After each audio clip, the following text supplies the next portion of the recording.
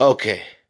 I do want to encourage people to start their own podcast using Anchor, and it's not bad. I really like it because it gives me a chance to at least push out my material, and it's a pretty decent app. And I'm hoping that everybody out there that's trying to start their own podcast would at least maybe try that app.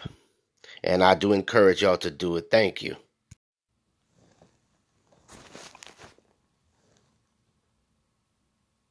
5000 BC, while Armin went to see Adam and had not known that he was a world filled with male sexual tension.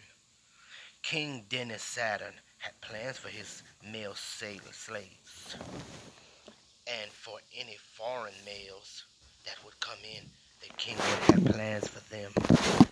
King Dennis was the kind of man that had to provide for his male slaves after he had sexual pleasure with them.